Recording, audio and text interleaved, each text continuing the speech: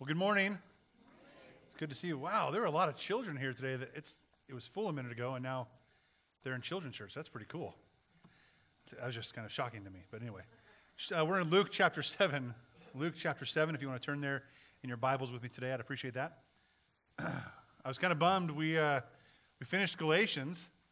I'm like, what do I do now?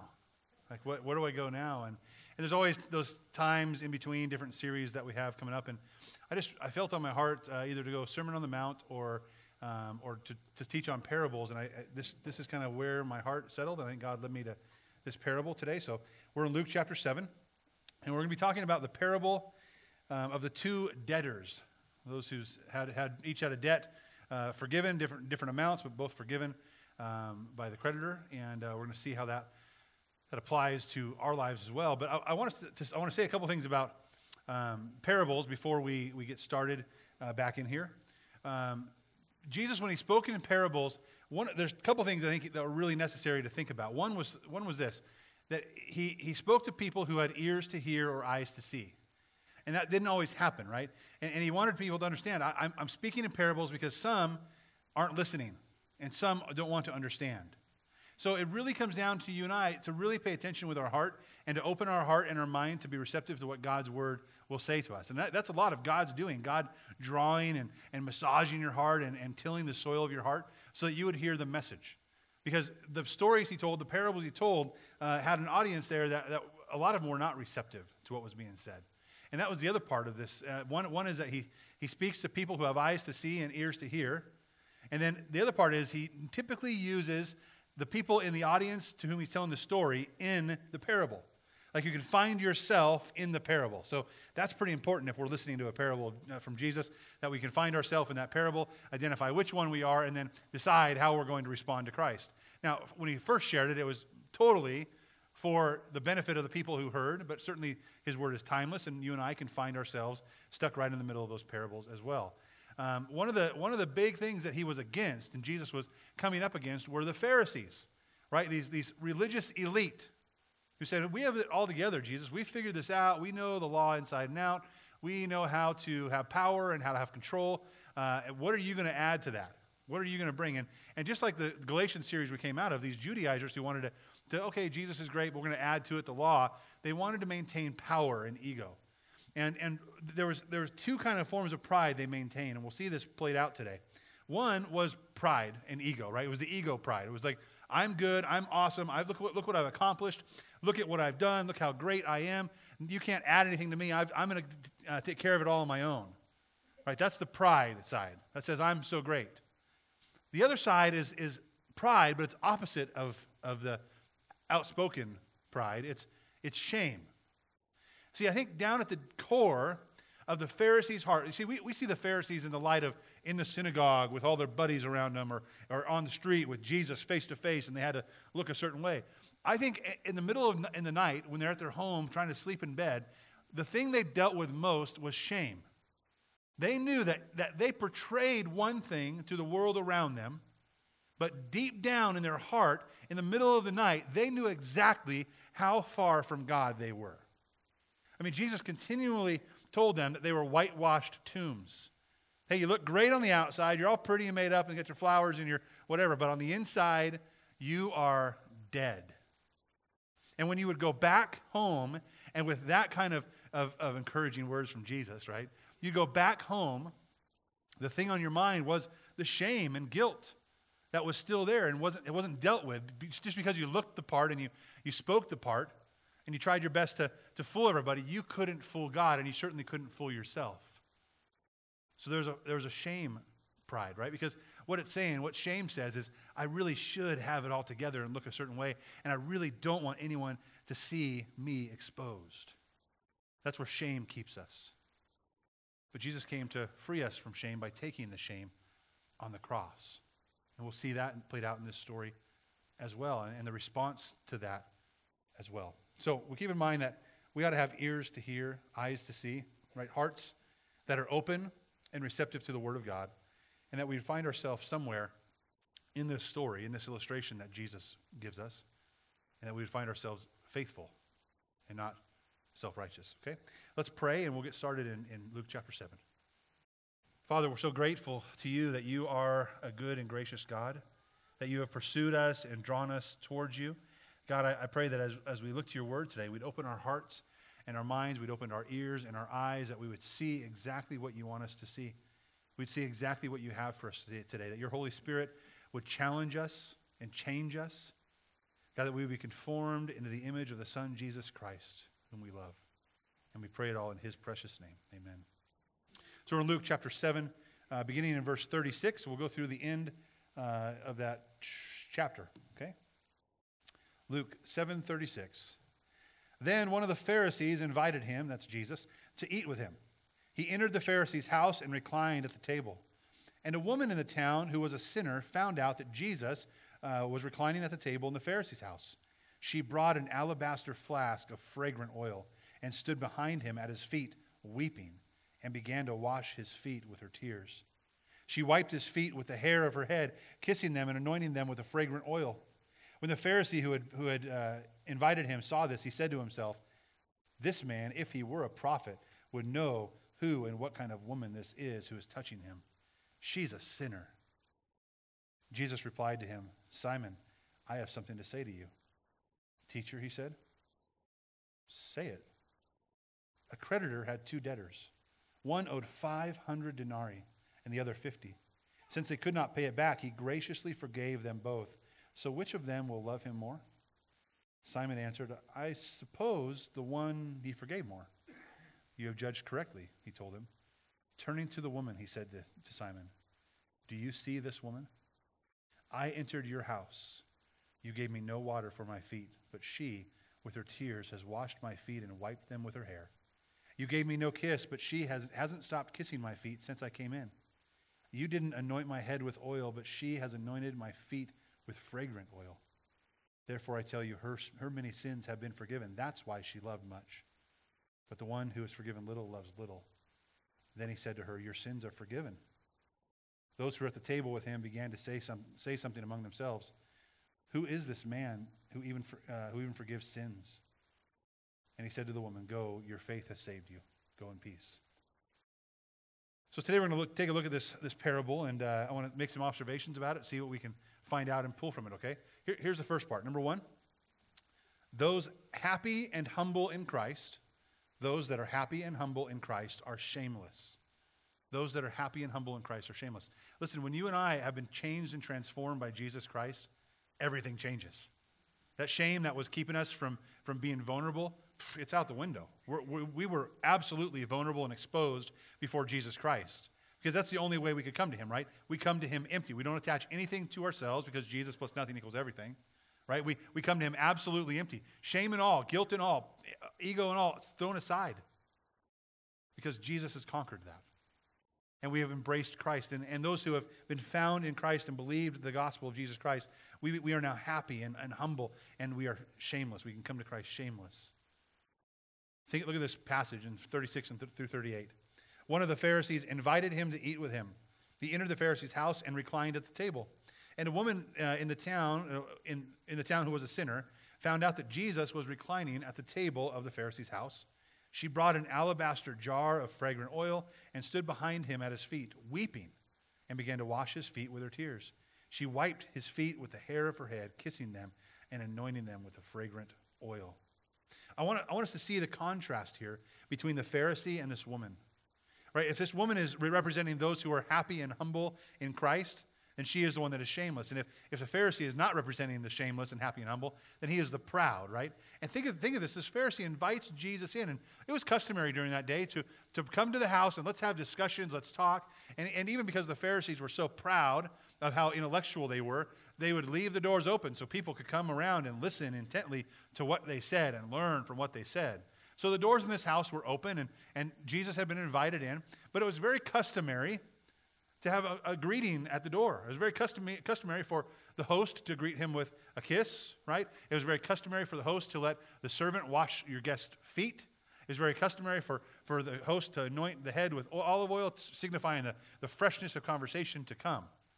But Jesus comes through the door, and none of that happens, and he comes and sits and reclines at the table. You see, the Pharisee had ulterior motives. The Pharisee didn't want to learn from Jesus, didn't want to converse with Jesus. The Pharisee, in his pride and ego and power trip, wanted to trap Jesus. And if you look at the Gospels, what you see is on and on and on, every time Pharisees and teachers of the law trying to trip Jesus up, right? They want to catch Jesus in some kind of a weird conundrum so they could point out how off base he is. And Jesus is coming and presenting himself like, hey, I'm the one sent from God. I'm the Messiah. So, and that really gets on their skin because they want the power. They don't want to give the power to the Messiah, whether he's going to save us from sin and for eternity or whether he's going to reign and rule now, which the disciples thought, right, that Jesus was there to reign and rule over Jerusalem now, over Israel now. They didn't want to give up their power. So they wanted to demote him from Messiah to something different. And we'll see that progression as they sit around this table, what they do in their mind and how they see Jesus. But they're wanting to gather evidence against him so they can get rid of him. Right? It's like the mafia. We're going to get rid of you, but we can't do it in a way that makes the people mad. We've got to do it in a legal, legitimate way. So let's gather, let's talk, let's trip him up, let's gather evidence against him, and then let's crucify him. Imagine that. How did Jesus die? He was crucified.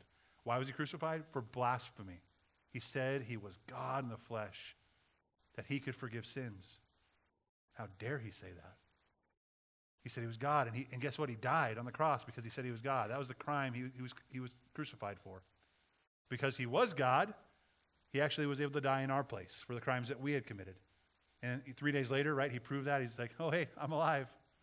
I'm not dead. Death can't hold me anymore because I told you I was God, and I am God. And everything then, a couple weeks ago we talked about this, right? Everything then got real. Got real quick, right?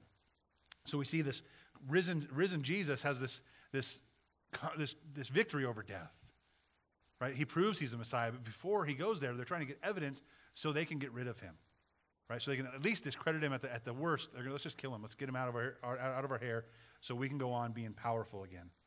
That was his motive. His motive was to gather evidence, right? He had the attitude that was based on his shame and his pride. I don't want to be exposed. While the other, right, the woman who came, the woman couldn't help but love Jesus. And no matter the shame or the cost, she would go to him and pour out love on him. That's very, very interesting as you read this passage. And the indication is that this is certainly a woman who had met Jesus at a time before and had a salvation experience with him, had believed in him for forgiveness. Because this outpouring we see later on, this outpouring of love only comes because of the remission of sin. It's not something that she's doing to try to earn favor with God. It's something that she is doing because God has reached in and touched her heart and forgiven her. And see, when we come happy, those are happy and humble in Christ, right? When we're in Christ, we become happy and we're humble people. We're shameless. It doesn't matter that I, unclean woman, walk into a Pharisee's house. Just think of that going on. There's crowds are watching around, and she hears Jesus is there. She's like, I need just to show my worship and love to the Lord Jesus Christ. And everyone knew this woman was a notorious sinner, and it said that she was sinful. It's probably an adulterer or adulteress, a woman who would sleep with other women's husbands, right? She was a prostitute. So she had a shady past, right? And if the Pharisee had known or seen her at first when she came in the door, he probably would have kicked her out. Or maybe he wanted to let her in to see what would happen and play out and maybe get more evidence against Jesus. Because where did she go? She went right to Jesus. And this unclean woman started weeping on Jesus and touching his feet and letting her hair down, and just the shame was gone. There was no shame anymore because the Pharisee was looking at her of who she was, and Jesus was looking at her for who she now is because of Christ. And see, the happy and humble are shameless. Matthew chapter 5, verses 3 through 6. I want to read this to you. This is out of the Sermon on the Mount, the beginning of it. It's the Beatitudes. It says, the poor in spirit are blessed, or that word blessed is happy. The poor in spirit are happy, for theirs is the kingdom of heaven. Those who mourn are happy, for they will be comforted. The gentle or meek are happy, for they will inherit the earth. And finally, those who hunger and thirst for righteousness are happy, for they will be filled. See, this woman experienced that. She understood what it was to mourn over her sin, to know she was so lost and so separated from God, to understand the depth of her shame and depth of her guilt, and it didn't keep her from going to Jesus. You see, those things keep us from going to Jesus. Those things keep our friends from going to Jesus. Those things certainly kept the Pharisees from going to Jesus in vulnerability. But this woman, poor in spirit as she was, knew how separated she was, and she grieved over her sin, and she approached Jesus in a gentle, meek way, an empty way, because only he could fill. And that hunger and thirst she had was filled by the righteousness of Christ, because he was the Messiah. And the outpouring of love that she had was that joy and that happiness, because she had been forever changed by Jesus Christ. And she shamelessly expressed her humility and gratitude to the Lord Jesus. Those happy and humble in Christ can be shameless, no matter the cost. She brought in this fragrant oil, which was typically the form of payment, or a form of payment for prostitutes. It was a way better oil than the olive oil used to anoint people's heads, so it was a very expensive oil in an alabaster jar, not just your ordinary jar. This was like your great-grandma's jar that was passed down, right? This was a jar. And she didn't matter the cost. She came in. You're not supposed to let your hair down as a woman. That was disgraceful and shameful. She did to wash Jesus' feet. She came shameless because she was happy and humble in Christ. What's the next thing we see? Number 2. The self-righteous pay more attention to others' sins. The self-righteous pay more attention to others' sins. Look at verse 39. When the Pharisee who had invited him saw this, saw what? Saw the woman washing Jesus' feet and weeping over him and washing with her hair. He said to himself, so he murmured to himself or said it silently in his head, this man, if he were a prophet, would know who and what kind of woman this is who is touching him. She's a sinner. So the Pharisees really, really like to do this. I want you to understand. They like to murmur, right, under their breath, like to say things kind of silently so no one could really hear, but they wanted to say it. Or they thought those things. Now, Jesus has been invited in as this man who claims he's the Messiah, and they think that's evil, so he's the evil Messiah. And then it makes more progression that he's like, well, maybe he's a prophet, because, we'll see what he says. And then when he makes his observation, he says, look, this prophet, this man, he can't even be a good prophet, because he doesn't know, right, who's touching him, who this woman is. He's obviously not even a prophet. He's just ignorant. So he's gone from Messiah to evil Messiah to prophet, now to just ignorant, plain ignorant. And he's just gathering all this evidence against Jesus. And he's ignorant because Jesus obviously didn't know who this woman was, because obviously if he did, he would have pushed her aside and said, get away from me, don't touch me, you're unclean. But that's not how the Messiah treats people, right? Right? So very interesting that others who are self-righteous want to point out other people's sin. Not their own. They don't want, God forbid we look at our own heart, right? We let God expose this for what it really is, because then we'd be in a little trouble, wouldn't we? Then we'd be feeling a little unclean ourselves. Then we'd say to Jesus, man, if you really knew who I was, you wouldn't want anything to do with me. But he uses that excuse. He says, basically in his mind, don't you know? Don't you know who this woman is? Everyone else knows, right? Jesus, don't you know? And it's an excuse. Don't you know? Don't look at me. Don't look at me. But don't you know about her? And listen, I think you and I use this also. I know I do. I'm married, right? So 2 self-centered sinners decided to cohabitate and make a covenant together, right? Before God. That's what we are. We're 2 self-centered sinners wanting to love Jesus with all of our heart, soul, mind, and strength, and wanting to love each other. Right? Don't get me wrong. It's not like we're just roommates. My wife and I love each other, but we are 2 self-centered sinners. Amen? That's difficult, isn't it? That makes life difficult. There are times I really irk my wife. There are times, and that's saying, yeah, it's a true story. And there are times that she really irks me. And there are times I know I've had a conversation with my guy friends, my accountability, the guys who actually point me back to Jesus. And I'll say things like, you don't know. You don't even know what she did. You don't even know what she said to me. You don't know. And what I'm implying is, you have no right to tell me that I should repent and say sorry or you seek to forgive. You don't know. You don't know what my friend said at work. You don't know what my dad told me. You don't know what my dad's done to me. How dare you try and judge me? You don't know. And that's the excuse we use, isn't it? And maybe it's not you as a husband saying that about your wife. Maybe your wife saying that to a friend about your husband. You don't know what he did this time. You don't know. You know what? Maybe I don't. And I hear that all the time. You come into my office, we talk, we counsel, and you're like, you don't know what he's done this time, or you don't know what she's done this time, or you don't know blah, blah, blah. And I'm like, yeah, maybe I don't. But Jesus does. He does know. And what Jesus is calling us to is not proud, stubborn resentment and bitterness. He's calling us to exposed, vulnerable, humble forgiveness. And it starts with us knowing Christ and how he's forgiven us. This Pharisee said, you don't know, because he actually didn't know Jesus. And he didn't know what it was like to be forgiven of so much, to really embrace Christ. He says, you don't know. And I would encourage you, don't get stuck in that trap. Don't get stuck in that trap telling people or telling Jesus, well, God, you don't know how hard it is to love that person. I can see Jesus saying, really? I don't know how hard it is to love. I went to the cross. Remember that? Remember that place I got nailed? Yeah.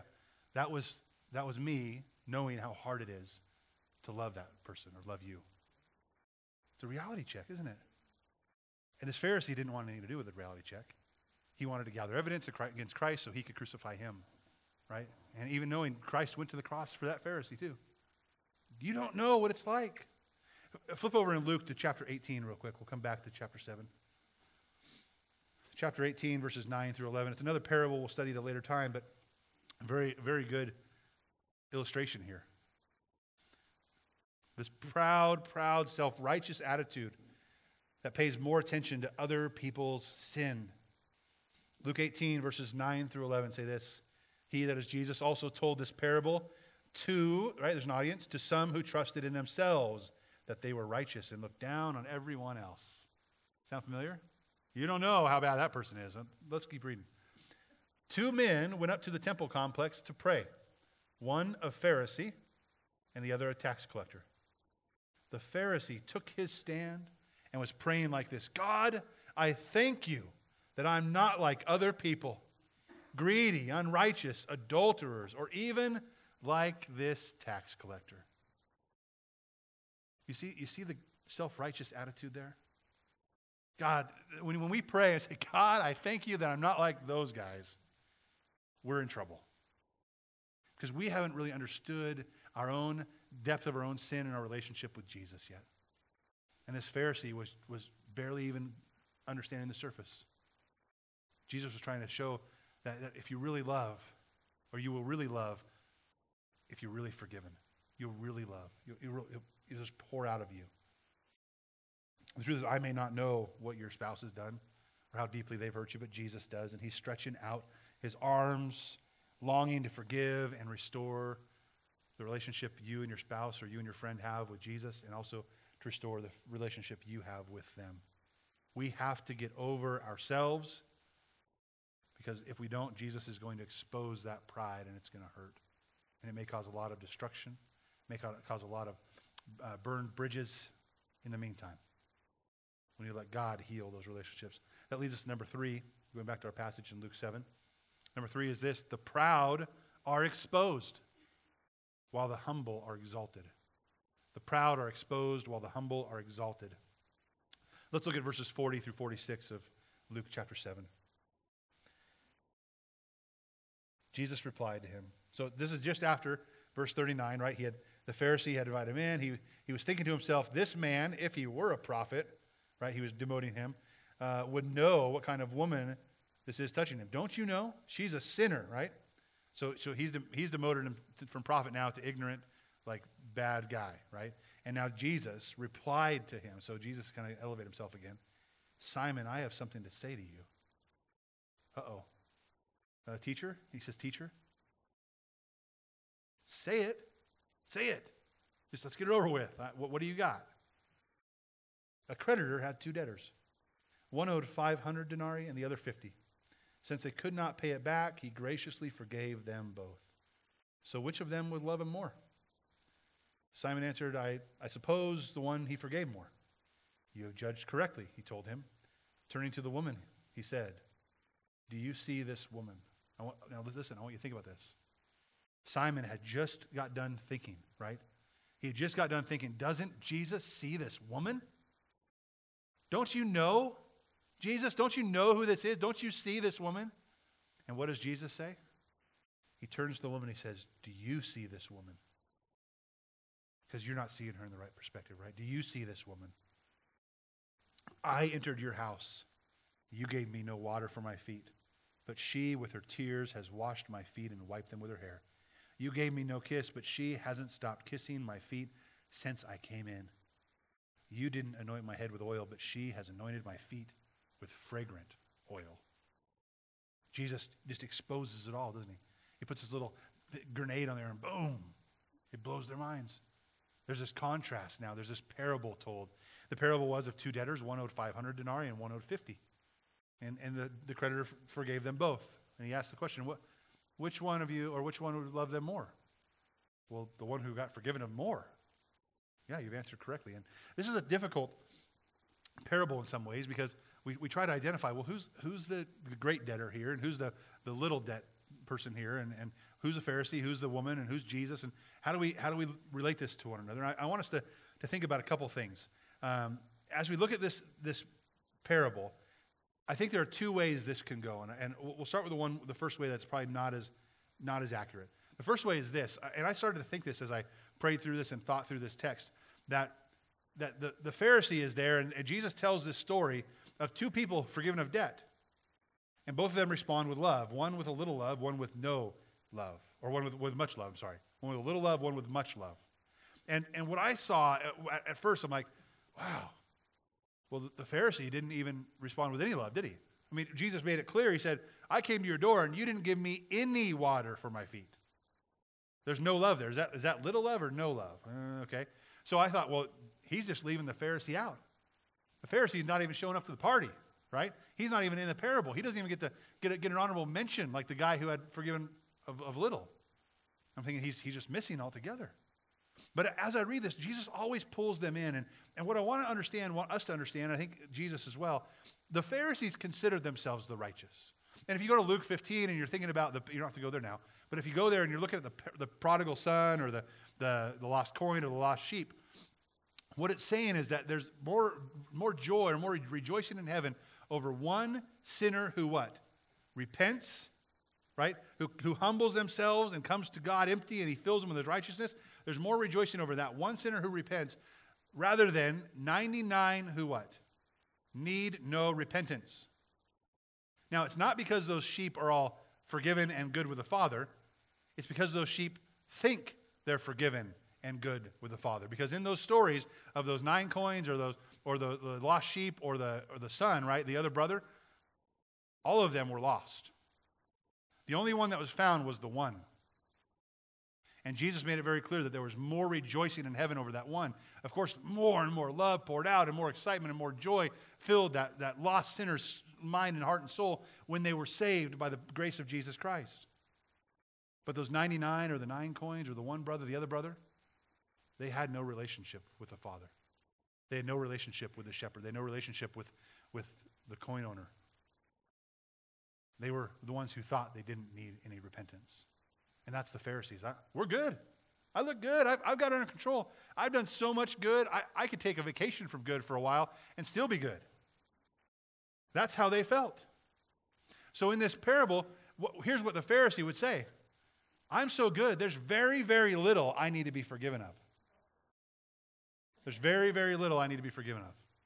So when Jesus makes it clear, he's like, let's take a look. Because when I forgive of everything. I forgive much.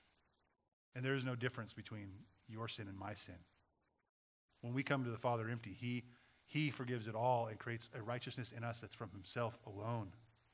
And in that, we all rejoice. Whether you're a murderer and I'm a liar, or I'm a murderer and you're a liar, we come to the Father very clean, right? We come to the Father excited in our soul that He has filled us with a hope and a joy that we could never attain on our own. And we then overflow with love to Him, amen? It is not about, well, I was a pretty good person, so I got forgiven of a little bit, and I don't really have a lot of love for Jesus because it wasn't a deep amount. But man, I've seen your life, and man, you changed everything. It was crazy. You should have more love. What he was saying is, this Pharisee was this guy who got forgiven of little because he was the righteous who didn't need to be forgiven of much. And what he said is, you showed me little love. What he showed him was no love. The little love you showed me was You didn't greet me with any foot washing. You didn't greet me with a kiss. You didn't anoint my head with oil. But she showed that she was forgiven of much. The love poured out because she was forgiven of much. And you're not. You're not at all. See, there should be this overflow in our hearts. There are absolute similarities when it comes to you and I being forgiven. Each of us have sinned in our own way. Each of us have fallen short of God's glory in our own way. Each of us has separated ourselves in our own way, and our sin is all different. Some's the same, some overlaps, but it's all different.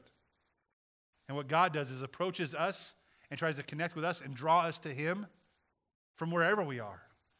That we would understand our deep need for Him, and that we would empty ourselves of our own pride, our own ego. We'd separate us from our sin and say, God, I want to be yours now. I want you to fill me up. And when He fills us, it doesn't just fill a little bit with a little bit of love pouring out. He fills us to overflowing, that we would overflow with love towards Him and towards others. There are differences, however, in I think the grace that He gives us. You know, I know families, I know individuals who cannot seem to catch a break. It's like I get another call and it's another prayer request for the same family. It's a bigger thing. Like, what in the world is going on? And I know God is giving them more grace than me. More grace to sustain them. More endurance, more love, more faith. Because it's a necessity there. But it doesn't mean we love God differently or less. It means God sustains us each in our own way. So there are differences, I think, in the grace God gives to each person, depending on what we go through and where we live. Think about the grace necessary right now for those who are being persecuted and martyred for their faith around the world. You talk about us in America, we don't need a lot of grace for that, do we? Those around the world need the grace to be singing the Hallelujah song as the steamroller runs over them. That's grace. It's a stronger grace than we're getting, or that we need, rather. But as far as salvation goes, we have all, when we come to Christ empty, we are all in the same category that we have been forgiven of much, not just a little. If you think, oh, I just need a little forgiveness, then you're the Pharisee. I'm so good, I barely even need any forgiveness. Don't worry about it, Jesus. No, He's worried about it. He's worried about your heart.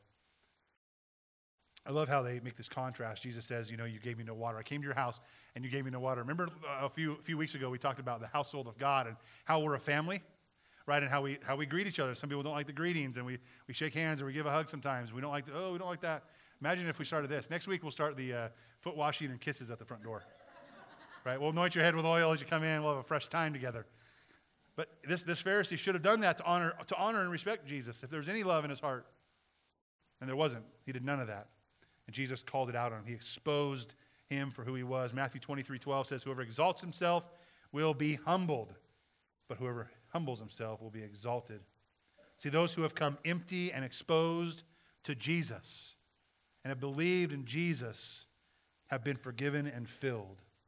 Those who come with pride will be exposed, and they will not be filled. That leads us to number 4, our last point. Christ, canceling sin, awakens love in our hearts. See, when Christ cancels our sin, it should awaken love in our hearts. And I want us to understand this isn't backwards. We're not trying to do this works, then salvation. We come to Christ empty. He fills us up, and then He changes us and makes us into a new person. And everything that comes from that is different because of it. Love pouring out to Jesus is evidence that Christ has forgiven us. Let's look at the passage 47 through 50. Therefore, I tell you, her many sins have been forgiven. That's why she loved much. Why did she love much? Because her many sins were forgiven. It wasn't because she came in there and wept behind Jesus and wet His feet and washed with her hair. And that, it was a special moment. It was a grieving moment, a sorrowful moment. I think there was a lot of joy in her heart at that point, though. She just couldn't help but love the Jesus who had forgiven her of sin. And it was an overflow at that point. It goes on, it says, but the one who is forgiven little loves little, right? He says, there's no love here. You think you need to be forgiven maybe a little, maybe nothing because you're self-righteous. There is no love here. You're not giving me any love at all. And then he said to her, your sins are forgiven. And this is a continual working tense of the word. They have been forgiven. Your sins are forgiven. Praise God, your sins are forgiven. We could say about you, your sins are forgiven. And he said to the woman, your faith has saved you. You have an amazing faith. Go in peace. Again, this Pharisee, the self-righteous Pharisee, was looking at this woman for who she was.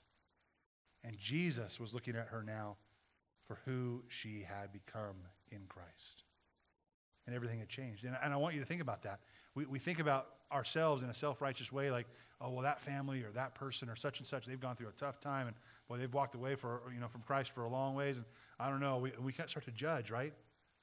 God is a God who restores and redeems relationship. God draws us back into a relationship with him so that our love can be poured out to him. And then as we pour our love out to him, there's this peace in our life that points people around us to Jesus. Listen, you do not have to measure up to the person you're sitting next to. In fact, you need to stop trying to do that. You just need to measure yourself against God and let him do the work inside of you that you could never, ever do. See, this woman got that. The Pharisee, no way. But the woman got that. Turn to Psalm 32. We'll close there today.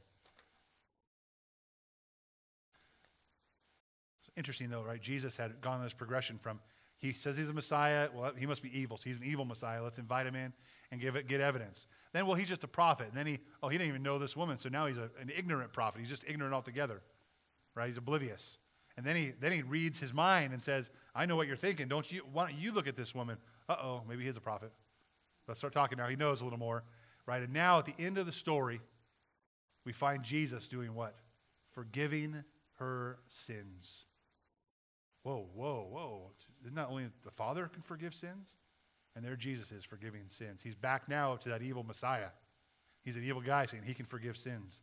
But I want us to look at this happiness, this joy we have in Christ from Psalm 32, 1 through 5. It says, how happy is the one whose transgression is forgiven, whose sin is covered. Are you happy today? Are you happy that your sins have been forgiven?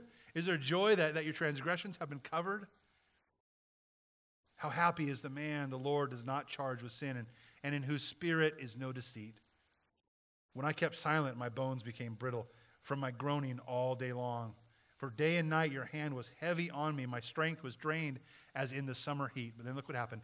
Then I acknowledged my sin to you. See, there was this vulnerability, this exposure that has to happen, this humility that has to happen before God, on our knees saying, God, here's who I really am. You know me. You know me, and you have to take care of this. I can't do it on my own.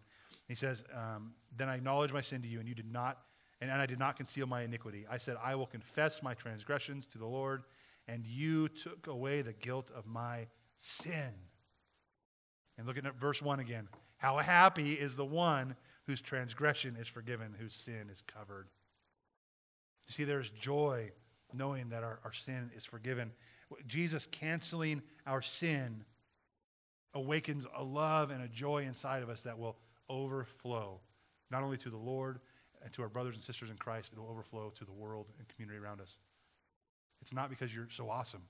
It's not because you've done everything right. It's because Jesus has done everything right on your behalf. And just like this woman, she understood how deeply she needed the Lord. Amen? She went to him in humility, understanding the depth of her sin and the sorrow and the grief over her sin, and knowing that he is the one who could restore. He is the one who could make new. He is the one who could heal. And that's what she found, because she understood she needed him. Amen? All right, let's stand and pray together.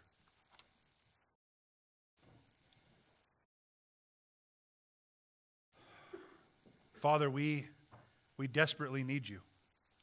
We need you in more ways than we could ever even imagine. And God, we're thankful that you are close, that you are near, that you are ready to draw us into your presence. But God, as we are drawn, please humble us. Please make us so aware of the reality and the depth of our sin that we would not take a self-righteous stance thinking that I am so good, I'm only in need of a little forgiveness. God, ruin us, wreck us. Break our heart that we would see the depth of our sin against you. And as we see the depth of our sin and present it to you, God, that you would be the God who forgives, the God who heals, the God who restores, and then the God who overflows in us love and joy and hope, because you are good. We are thankful for you. Help us lean on you. Lord, we need you. We need you to be our everything. We're so grateful for who you are, and we pray in Christ's name. Amen. Hey, as we close.